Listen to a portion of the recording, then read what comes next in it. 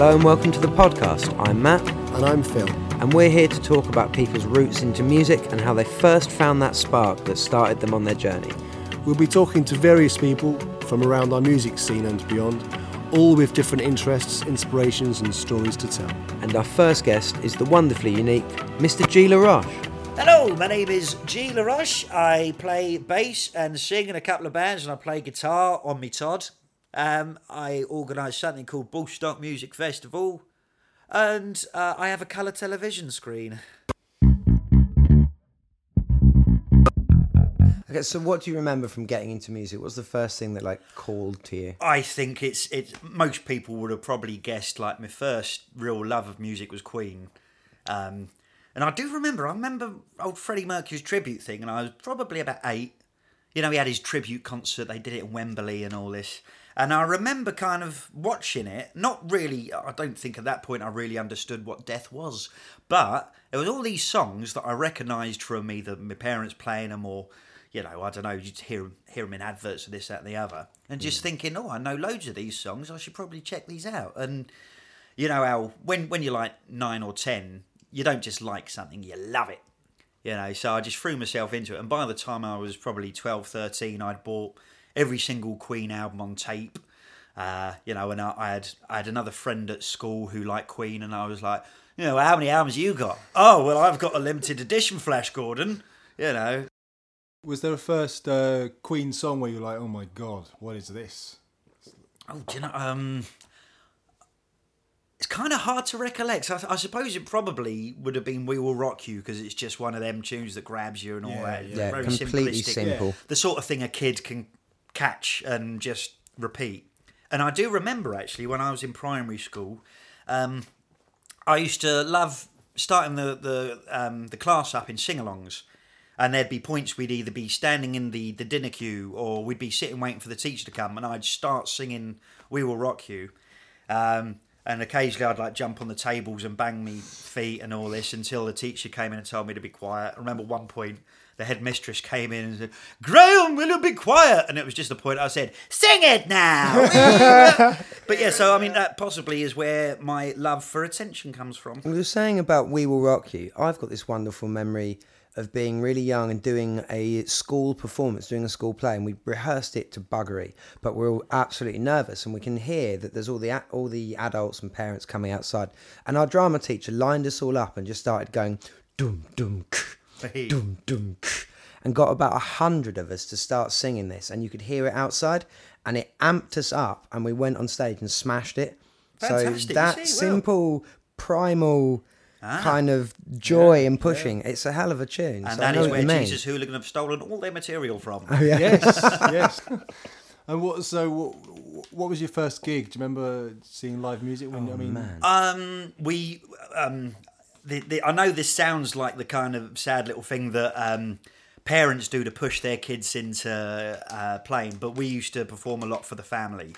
You know, we used to do little plays with our cousins. As soon as we started learning the guitar, our grandma on my mum's side, they're a completely musical family, really, because we are quite proud that my great-great-granddad was like the piper for the king, came down from Scotland, and so since then we consider ourselves musical. So, very young age, as soon as we picked up guitars, they would just plop us in front of the family, whatever we, learn, play it to them, this, that, and the other.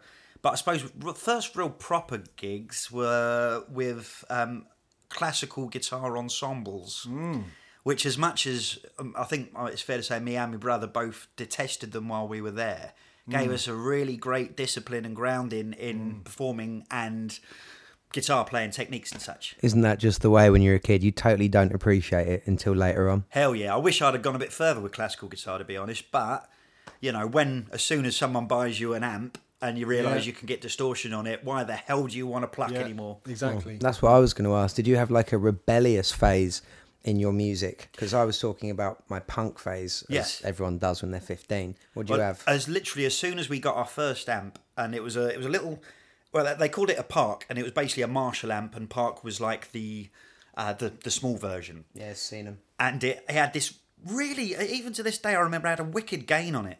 Like, half my students that I teach nowadays don't even have good gains on their amps. But this had a really... So as soon as I got this, I was probably about 11. My dad would like try and play Shadows on it, and Eddie would be trying to play AC/DC, and I would just put this gain all the way up. Eddie's your brother? Eddie's my brother, Right. I should point that out, yes, yeah. And I would just put the gain full pelt and just chum, chum, chum, and just try and get the most awful distorted sound I could out of it. Brilliant.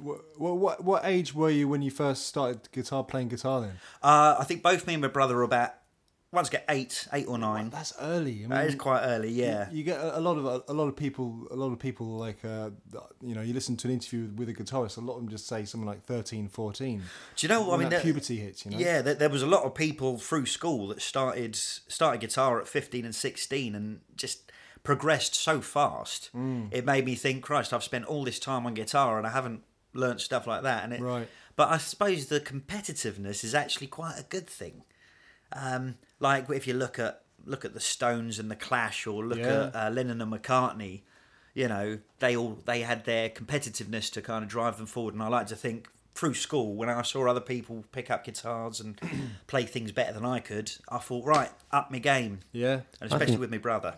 I always thought you picking up guitar was part of that famous incident. I always heard you ended up cutting off the tip of your willy in like a faint... It was like in a bike accident and you had to do something else with your hands. Where the hell have you heard that? Your dad. Your dad. He says you got it caught in the spokes of your bike and you had to do something else to rehabilitate your hands. I'm definitely sure you're making this up. But so you had your rebellious phase in music. I just wanted to make a lot of noise. Yeah. And I think that's why everyone gets into metal and punk, really, isn't it? Yeah. And rock in general. Yeah. What about non-music? I wanted to ask you about non. Oh, God, how many people... No one out there is going to know what non is, are That's they? why I'm asking. Okay, well, non, for those that don't know, is occult music. If anything, it's kind of like a soundtrack for if you were doing an occult ceremony or something or other, or reading tarot cards. But the idea of it is it's supposed to sound really unnatural. And I mean, it's the albums that they've got have got warnings in them saying these can cause panic attacks and should not be listened to for people with weak hearts. And I just found that, what's the word? Addictive. You read something like that and you just think, I need this. Yeah. Like when someone bans an LP, or if a single gets banned, then everyone goes out and buys it. Yes, indeed. What are you pointing to there? I'm actually not sure. I'm pointing to the Video Nasties, mate. Oh, my Video Nasties, yes. Yeah, well, exactly. Exactly. They've been banned. I have to see them. Yes, yeah, quite. And I think my love of Video Nasties is because from the age of 0 till the age of about 13, all of these were widely considered to make you murderers. If you watched them, you would go mental. Yeah. And that sounds brilliant. And as we all know, heavy metal incites violence and devil worship. Indeedy do. In everyone who listens to it. Every single one. Everyone. Oh, yeah. Well, I mean, basically, if you've listened to a Burzum album, then you must have killed someone. That is generally how it works. So, were you in bands when you were a teenager? My first band I was in with, funny enough, when I talked about Queen, and this friend who was, we were always in competition to see who was the biggest fan. Yeah. He also played guitar. Right. So we got in a band together, and asked his brother to play bass. We didn't have a bass; he would just sit there. In fact, I think we gave him a keyboard. And so I'd come with me little park amp, turn the volume up, and I've written this song. Boo, boo, boo. And that was basically it. We were called Hellfire, which I thought was quite a cool name for 11-year-olds. Yeah, that's not bad. Yeah, so and we nicked one of them Kumas. Do you know what the Kumas are? The little recording devices from schools that used to listen to. No, I can see with that face. No, Kuma. And used to listen to stuff in school with them. What, like a stop-start tape recorder that you could plug big jack headphones in? Yeah, they had like 8 jack headphone. Yeah, it had like a grey front. That's right. Yes. Oh God. Yeah. I didn't even You just know had I a still massive had that. flashback, Oh didn't God, yeah. I had a massive flashback. Yeah, but we nicked one of them and we recorded this song and played it to the neighbour, and she was, I think she was about maybe 17 or 18 at the time, and bless her, she knew it was shit, but she kind of went, "Oh, really good. I'll give that 9 out of 10." And we came over thinking, we're rock stars and all this. Brilliant. Yeah, first band. Okay, yeah. And so do you remember your first show, like playing in? Well, it weren't with that band, that's for sure. Okay, fair enough. First show. Well, as I say, apart from guitar ensembles, we soon joined up with a rock school, which is the same thing. You basically play to all your parents and all your parents' friends in assemblies and stuff like this. But rock school, obviously, we got to play rock music, and luckily our teacher, actually a fella called Chris Pine, who I think is still teaching in Hitchin. Yeah. Really nice fella he was. Yeah, and he let us play AC/DC, The Razor's Edge, off the Razor's Edge album. That was one that I picked out, and it was brilliant. And the feeling I got from playing that, because it's quite an intricate little song I think what we must have been 13 or 14. Yeah, and absolutely. Just the buzz coming off that. I remember the nerves being intense before, but the buzz afterwards was just, it's like your first orgasm, isn't it? The first time you feel like you've come off stage and you've really done something that you loved. Oh, that's great. So, yes. And then you're now trying to chase that feeling wherever you can get it. Well, just like people on ecstasy, I suppose, they're trying to get that first buzz back again. So you've been teaching guitar for how long now? Actually, not that long. I held off on teaching guitar for ages. I remember my old flatmate Owen Stephen, who you know, and I assume you might interview at some point. He started teaching, and he kept saying to me, "Gee, you should really get into this. This bit of extra money. It'll get you out of the job that you detest at the moment." And I was always a little bit had me back up about it. Kind of went, "No, I ain't got the patience for all that bloody kids." Blah blah blah blah blah. But about, I think it was about 4 years ago now, some friends of mine they asked me if I would just teach their daughter, and I was kind of said, "Oh, I don't know if I could." And they said, "Look, just do a few lessons." I found it was I had a lot more patience than I gave myself credit for. And from that, just started getting more and more students until Sam from Joan of Arc, bless her, she got me onto Roots, which is like teaching more classes. And from Roots, we've gone on to give these kids platforms to play on. Great. And, they're now forming bands. Some of them are going off doing great guns, playing rhythms, playing further afield. It's a great feeling. Yeah, I saw you on stage earlier at Balstock when you were with, I assume they were your students as well. Was that on a Sunday? I believe so, yeah. Yes, that would have been. Yeah, I saw the students. I thought that was really cool. And it's the same thing going back to what you were saying about someone giving you a platform or the neighbour saying, 9 out of 10. Well, 9 out of 10. Exactly. Good going. Yeah, I suppose it all comes like round circle. The one thing that I do regret is that when I was in school, we saw a band play, and they were from the school. They were like sixth formers when we were, I suppose, doing our GCSEs, and everyone went absolutely mental for it. But they were playing, even at that age, what I considered to be lame music, very much kind of the wrong sort of pop covers, and I think that made me really intensely jealous, and I really wanted to do something like that. But in my own, I wanted to get up there and play Metallica or play Slayer or Sex Pistols or something just with a bit more bite, but with the full knowledge that there's no way you could get in front of a bunch of kids at school and play that sort of music. But with a lot of my students nowadays who are that age and they love Slayer and they love, or Slipknot nowadays and this, that and the other, I kind of see a little bit of Tiny G there, So I'm like thinking, yes, you will go out there and play Metallica because I couldn't. Wicked. Yeah, right. So passing the torch a little There bit. we go, yeah. Cool. Best gig you've ever been to? Been to.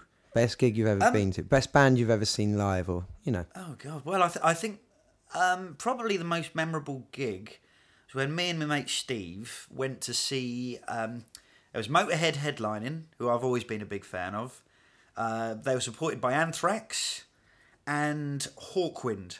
And Hawkwind I've been a massive fan of since I discovered cannabis, as I'm sure a lot of people have. In fact, I remember, I think Mum and Dad actually bought Eddie a cassette of Hawkwind when he was about 11 or 12.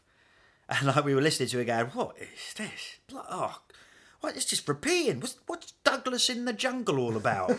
And then suddenly you get to that age when you discover a bit of puff, and then you put the same tape on, you go, oh, this hits the spot, this is it, But I anyhow, get it now. yes, yeah, it all comes together. But anyhow, so we went to see this gig, Hawkwind, Anthrax. Where was it? It was in Wembley Arena. Right.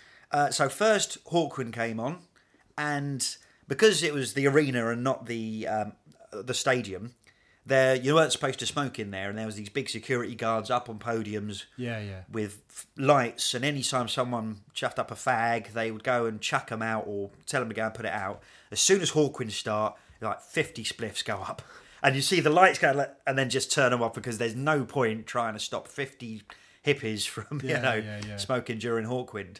And who should come out during Masters of the Universe? But Arthur Brown. Oh, I thought you were going to say Lemmy. Oh, wait for it. Yeah, Arthur Brown comes out with stockings on his head and starts unravelling them. And then for the rest of the gig, he's dancing about doing his fire, sort of little dance. Yeah. And at the very end, obviously, they're going to play Silver Machine. Lemmy comes out and he starts singing it while Arthur Brown is doing his weird witch doctor dance around. And then obviously Anthrax came out, who'd never been one of my favourite metal bands, but Christ, when they're live, they can play heavy. And so that was a lovely little mosh pit relief until Motorhead come on, and you got to praise Lemmy. He's just the absolute pinnacle of cool. Yeah. And every time people wouldn't yell loud enough, he's going, "We're going to turn it up a bit." So to the very end, when we came out and our ears were just ringing. And it was definitely not good for us, but we had the biggest shit-eating grins, Oh, man. of our lives. And I think, then we went back to Owen's and watched Brain Dead. Sweet. So, very successful night. That's such a lineup. That's actually huge. Hell man. yeah. Stephen King thinks a good question to ask anyone is, are you a Beatles or a Stone? If you had to choose Beatles or Stones. Aha. What, like in a fight? Yeah. Tough old Liverpool lads. I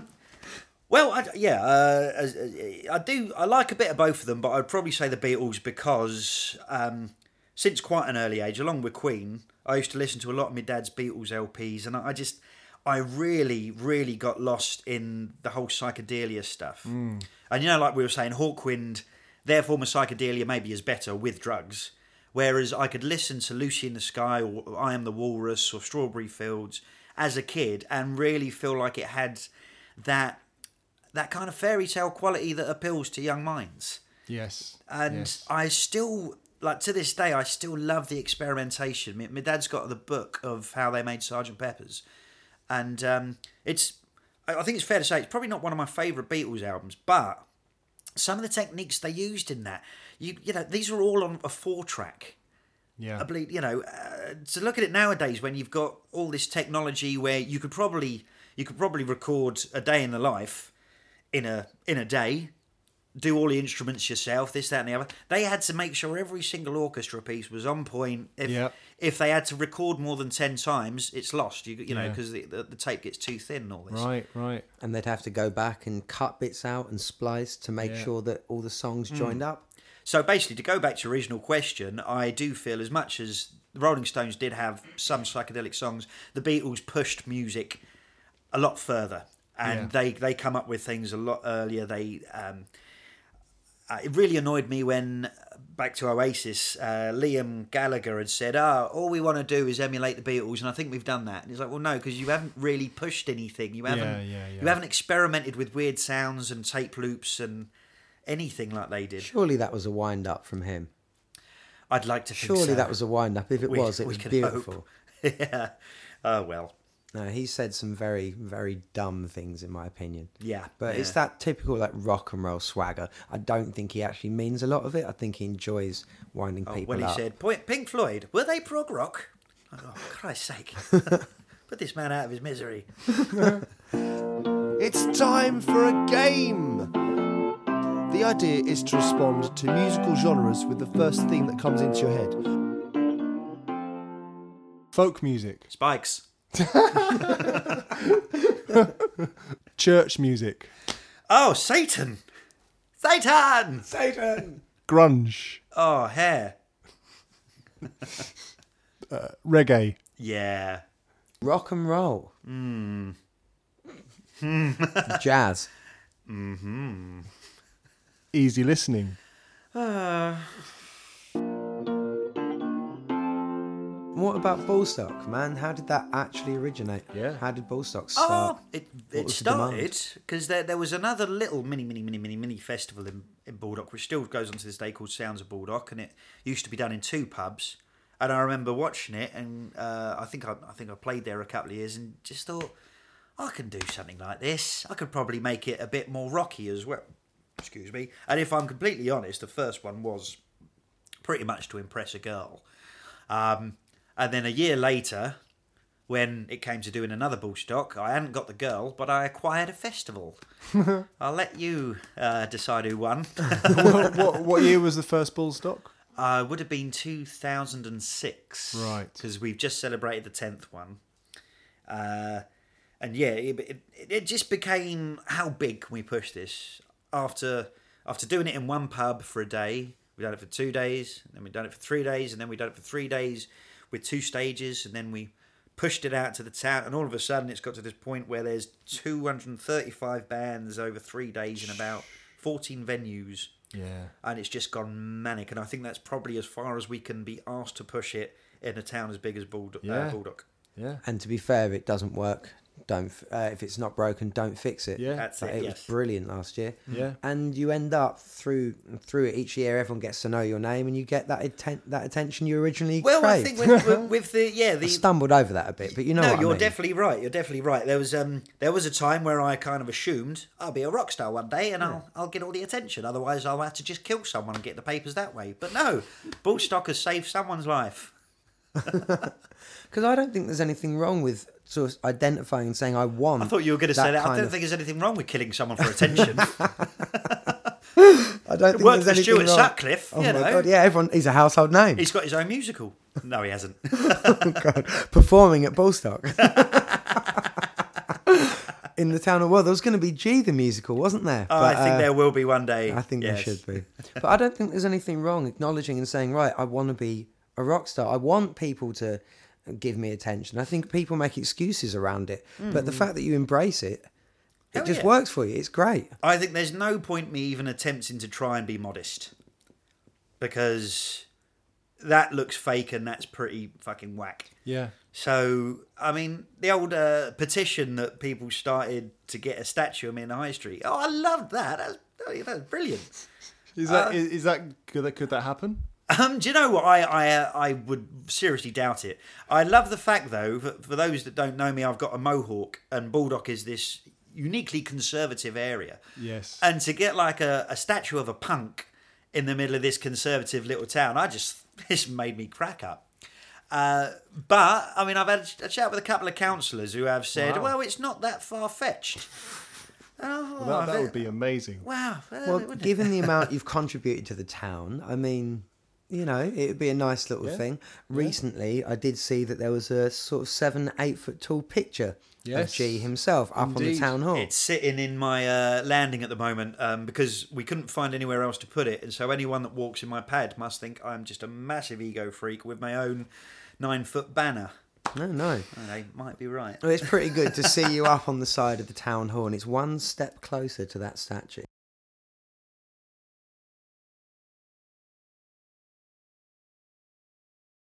Now, I'm a massive metal fan, but some of it can be a bit too much. I mean, I've bought plenty of grindcore. Yeah. You know, the really fast, horrible stuff. And yeah, and to be honest, I'll listen to an album and think, oh, that's quite enough of that. Then Simon and Garfunkel, I think. You know. Sound of silence. Yeah.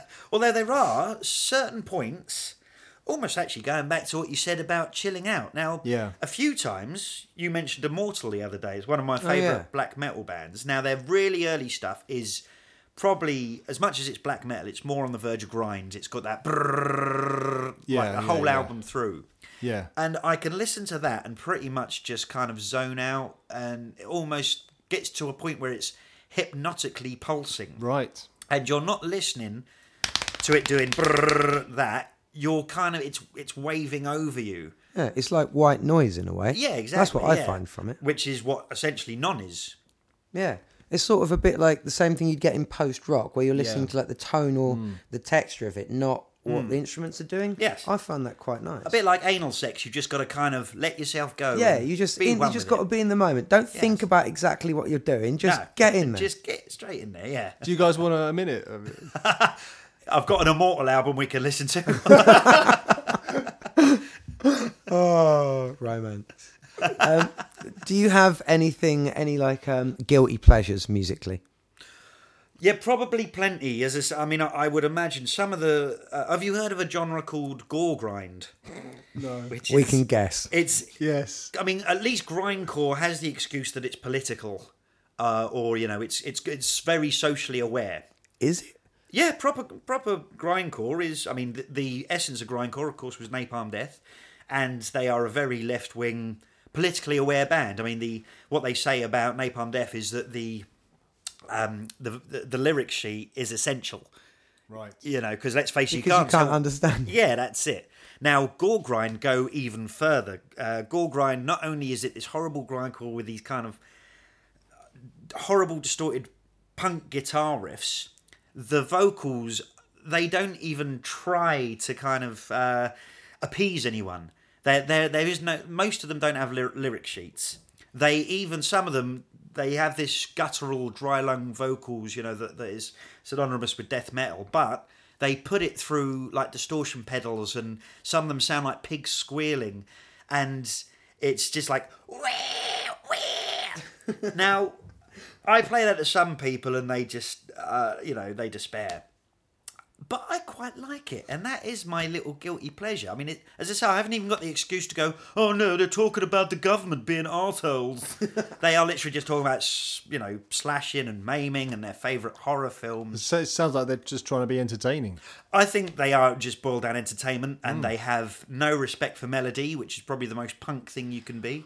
Well, that's an interesting thing about that is I watched a documentary on avant-garde classical music on BBC Four, and one of the interesting things I didn't know before I saw this thing was that a lot of the composers, you're talking like Yanis Xenakis, who's really, I mean, his stuff I'm not is familiar. He was a mathematician and an architect and a composer. I see, that's it, because essentially music is maths, isn't it? It's mathematics. Yes. So a lot of that, but for him, I mean, his face was disfigured in the Second World War, and for composers like him, I think Stockhausen's another one. They said melody is redundant because of the horror that we've seen in the Second World War. Yeah. So our music is not going to reflect a world with which a world and a feeling of melody. It's just going to be quite, anti that. 20th century classical music, essentially it was more experimental because of all the changes going around. If you've heard a lot of the Russian composers after the revolution, like Stravinsky, the classical of the time was almost frightening. I mean, the Rite of Spring actually started a riot in London when it premiered, because people just thought it was horrific. Now, you listen to it now, and it does sound like just a bit of, I suppose, contemporary classical music. But to think that caused a riot, Yeah. That's brilliant. But then the Beatles arriving caused like Beatlemania, and I suppose they had their own upheavals. Yeah, I mean, I like this idea of music sort of triggering mass panic and that kind of thing. I do like that idea too. On the other side of things, do you think music can save lives? Oh God. Ooh. Well, I suppose, do you know what? There's weirder things that have saved lives. I would imagine that. There's a scene in Father Ted where there's a very depressed vicar, and he starts putting on, what's the song? Oh God.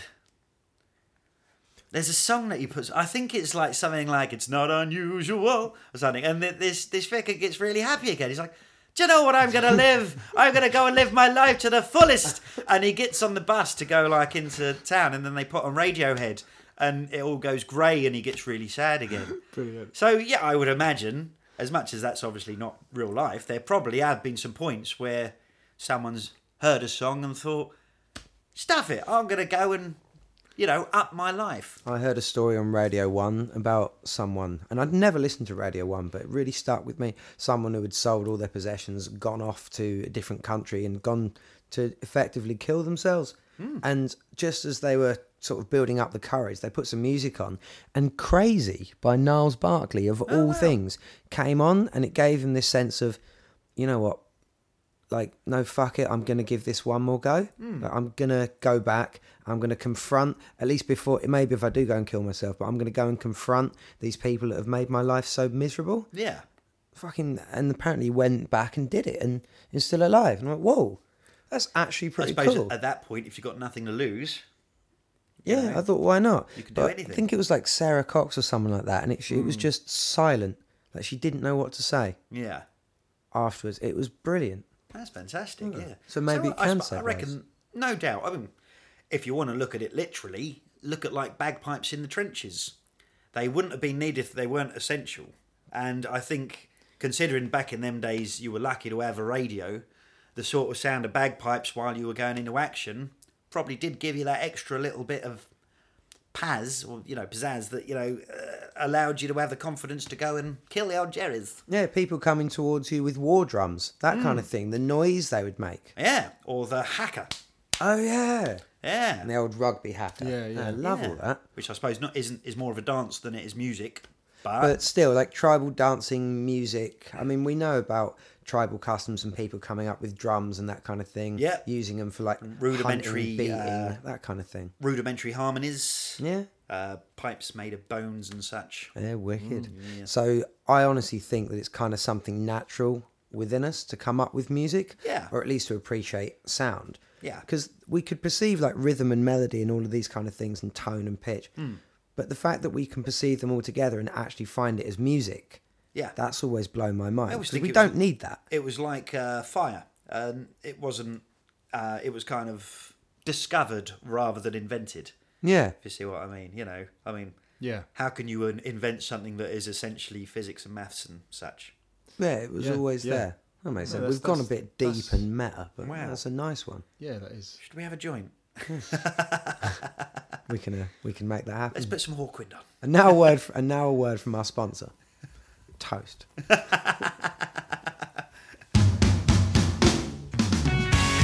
Who's your hero? Musically, who's your hero? Joe Meek is quite a hero of mine, actually. Right. Because I think he not only was he... I think he's kind of underrated on how much he actually done for recorded music. He also was probably one of the most interesting characters. Because when you talk about famous producers, people go, Dr. Dre, George Martin, Phil Spector, that's about all I can name. Now, Joe Meek is pretty much, even though Phil Spector was a character, and I'm sure Dre he's got his stories as well, Joe Meek just had so much to him. He was an occultist. He was gay at a time when it was illegal. In fact, I think it was only like a few months after he killed himself that it became legal. Homosexuality became legal in Britain. And he was a very troubled character. He had all these stories that, because he was such a fan of the occult, he thought that you could kind of capture these occult sounds and atmospheres through his recording. It's a great story where he was probably high on the legal pills he was taking to like stabilize his emotions, and he went down to the graveyard to try and get like a backing track for probably Screaming Lord Sutch or something like that, and he saw a cat, and he was insisting this cat was talking to him. So there is a really rare recording, I have found it, of him talking to this cat. He's going, "Where are you?" And the cat goes, "Meow." And he thought he was like going, "I'm stuck in hell. Help me, get me out, get me out." And so yeah, when you can find it on YouTube actually, and it's got the subtitles of what Joe Meek thought he was saying, and this guy's just, the subtitles like going, "I'm in hell, help me." He's going, "Meow, meow, meow." That's brilliant. Charlie says, I'd like to give that a go. "What? Just go down a graveyard and interview a cat." Yeah, interview a cat. We've got the mics. We'll give it a go. Good idea, man. Yeah. Okay, cool. Did he? Obviously, he's most famous for Telstar. Yes. But did he record like was it mainly instrumental stuff, or did he record? No. A bit of everything. I think one of his other famous things when he started off was obviously Skiffle. Was it Lonnie Donegan? Right. Oh, well. And other famous ones he done was Johnny Remember Me by John Layton, Okay. which is one of my all-time favourite 60s tracks, along with the rest of them. And his use of... Now, I'm not massively savvy with production of music, but from what I understand, his use of compressors and how he used to record he was like the first independent recorder. Now, what we're recording on now, like your Cubase and everyone with a guitar's now got a home studio and this, that and the other. Half the stuff on there is all pioneered by Joe Meek doing his own thing in his own house. Do you know, actually, what you say about bubblegum pop? I do like Joe Meek's bubblegum pop. Right. Because there was always a slight edgy bit in there. He'd always experiment. Like, there's a song, famous, well, it's not a famous song at all, but he got Richie Blackmore, later on to play guitar for Deep Purple and Rainbow, and another session musician who I think went on to be really famous, and he was getting them to drop marbles down a toilet to get like a penny down the wishing well sound. Brilliant. And like he was getting people to bash on his bathtub to get a really deep bass drum sound. Because obviously back then, if you listen to any 60s music, where the hell is the bass drum? It's all, they've like recorded off one or two mics. Yeah. So he was the first to kind of try and really get the most out of particular instruments and sounds and effects. Like music concrete and all that kind of thing, where you record everything as real instruments, real things that aren't supposed to be instruments. Yeah, well, it's like the old when you make sound effects for horror films, and they go, well, if I actually chopped a head off, it would sound terrible. But so I'm gonna put a leaf blower into this cactus, and you get the perfect head lopping sound. Yeah, that classic meat cleaver into a watermelon. That's Shunk. it. Yeah, that noise.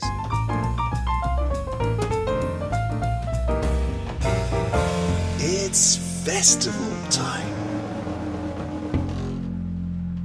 Festivals you're always kind of cunted at, so you've got, yeah, to my shame, there's been a few festivals where piss has got thrown, and then there was a festival where I was watching Soulfly really up close, and the closest Portaloos were, a good 10 minutes walk away.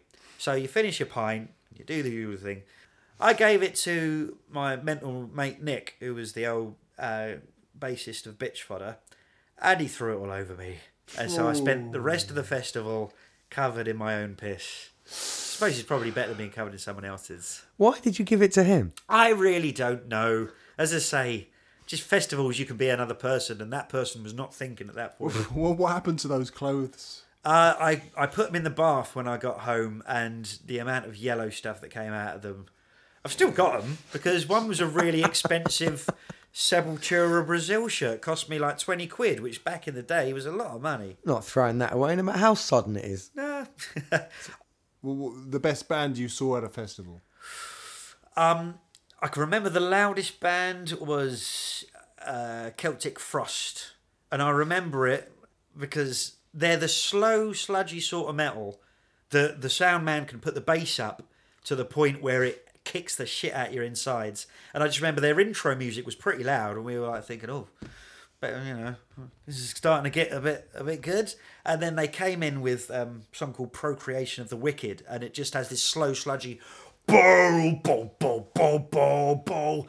And the minute that first chord hit, you could see everyone, it was like everyone got kicked in the stomach, and it made your bones shake. Oh. And that was just so memorable. Probably not the best band I've ever seen live, but definitely a memorable one. I've seen Slayer at about maybe 4 or 5 festivals now, and that they never fail to entertain me, because the fans are just so absolutely mental but great. Slayer are the only band you can wear one of their t-shirts, and you walk out in Amsterdam, and if you see someone else with a Slayer t-shirt, you go, ah! Yeah. Sweet. Do they always play Raining Blood? Oh, well, they have to. That's probably my all-time favourite song, because no matter how many times I've listened to it, I can still listen to it, and it makes me feel like, a 17-year-old who's heard his first power chord. It is great. It is a great song. Yeah. Moving stuff. Moving stuff. Yes. Oh, well, thanks for taking the time to chat to us, G. This has been wicked. Absolutely fucking pleasure. Yeah, cool. And if anyone out there wants Phil and I to come and have a little chat with them and tell their story, just get in touch. We'll include some links. You can come and find us. We'll go no further than Bedford. Have some decaffeinated tea.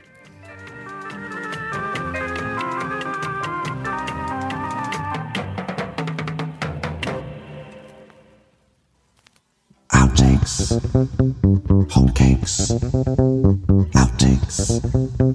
Hotcakes, outtakes, hotcakes, outtakes. When you see news stories or you see certain documentaries and they're about certain social upheavals or whether it's something really bad going on, and they say, oh, we've asked Sting, and he talks about lopping down the rainforest. It's like, shouldn't you talk to a horticulturalist? Oh, when does it ever make that noise? Shing! That's steel on leather. The R&B that really kind of niggled me was like R. Kelly. That was a lovely little mosh pit relief.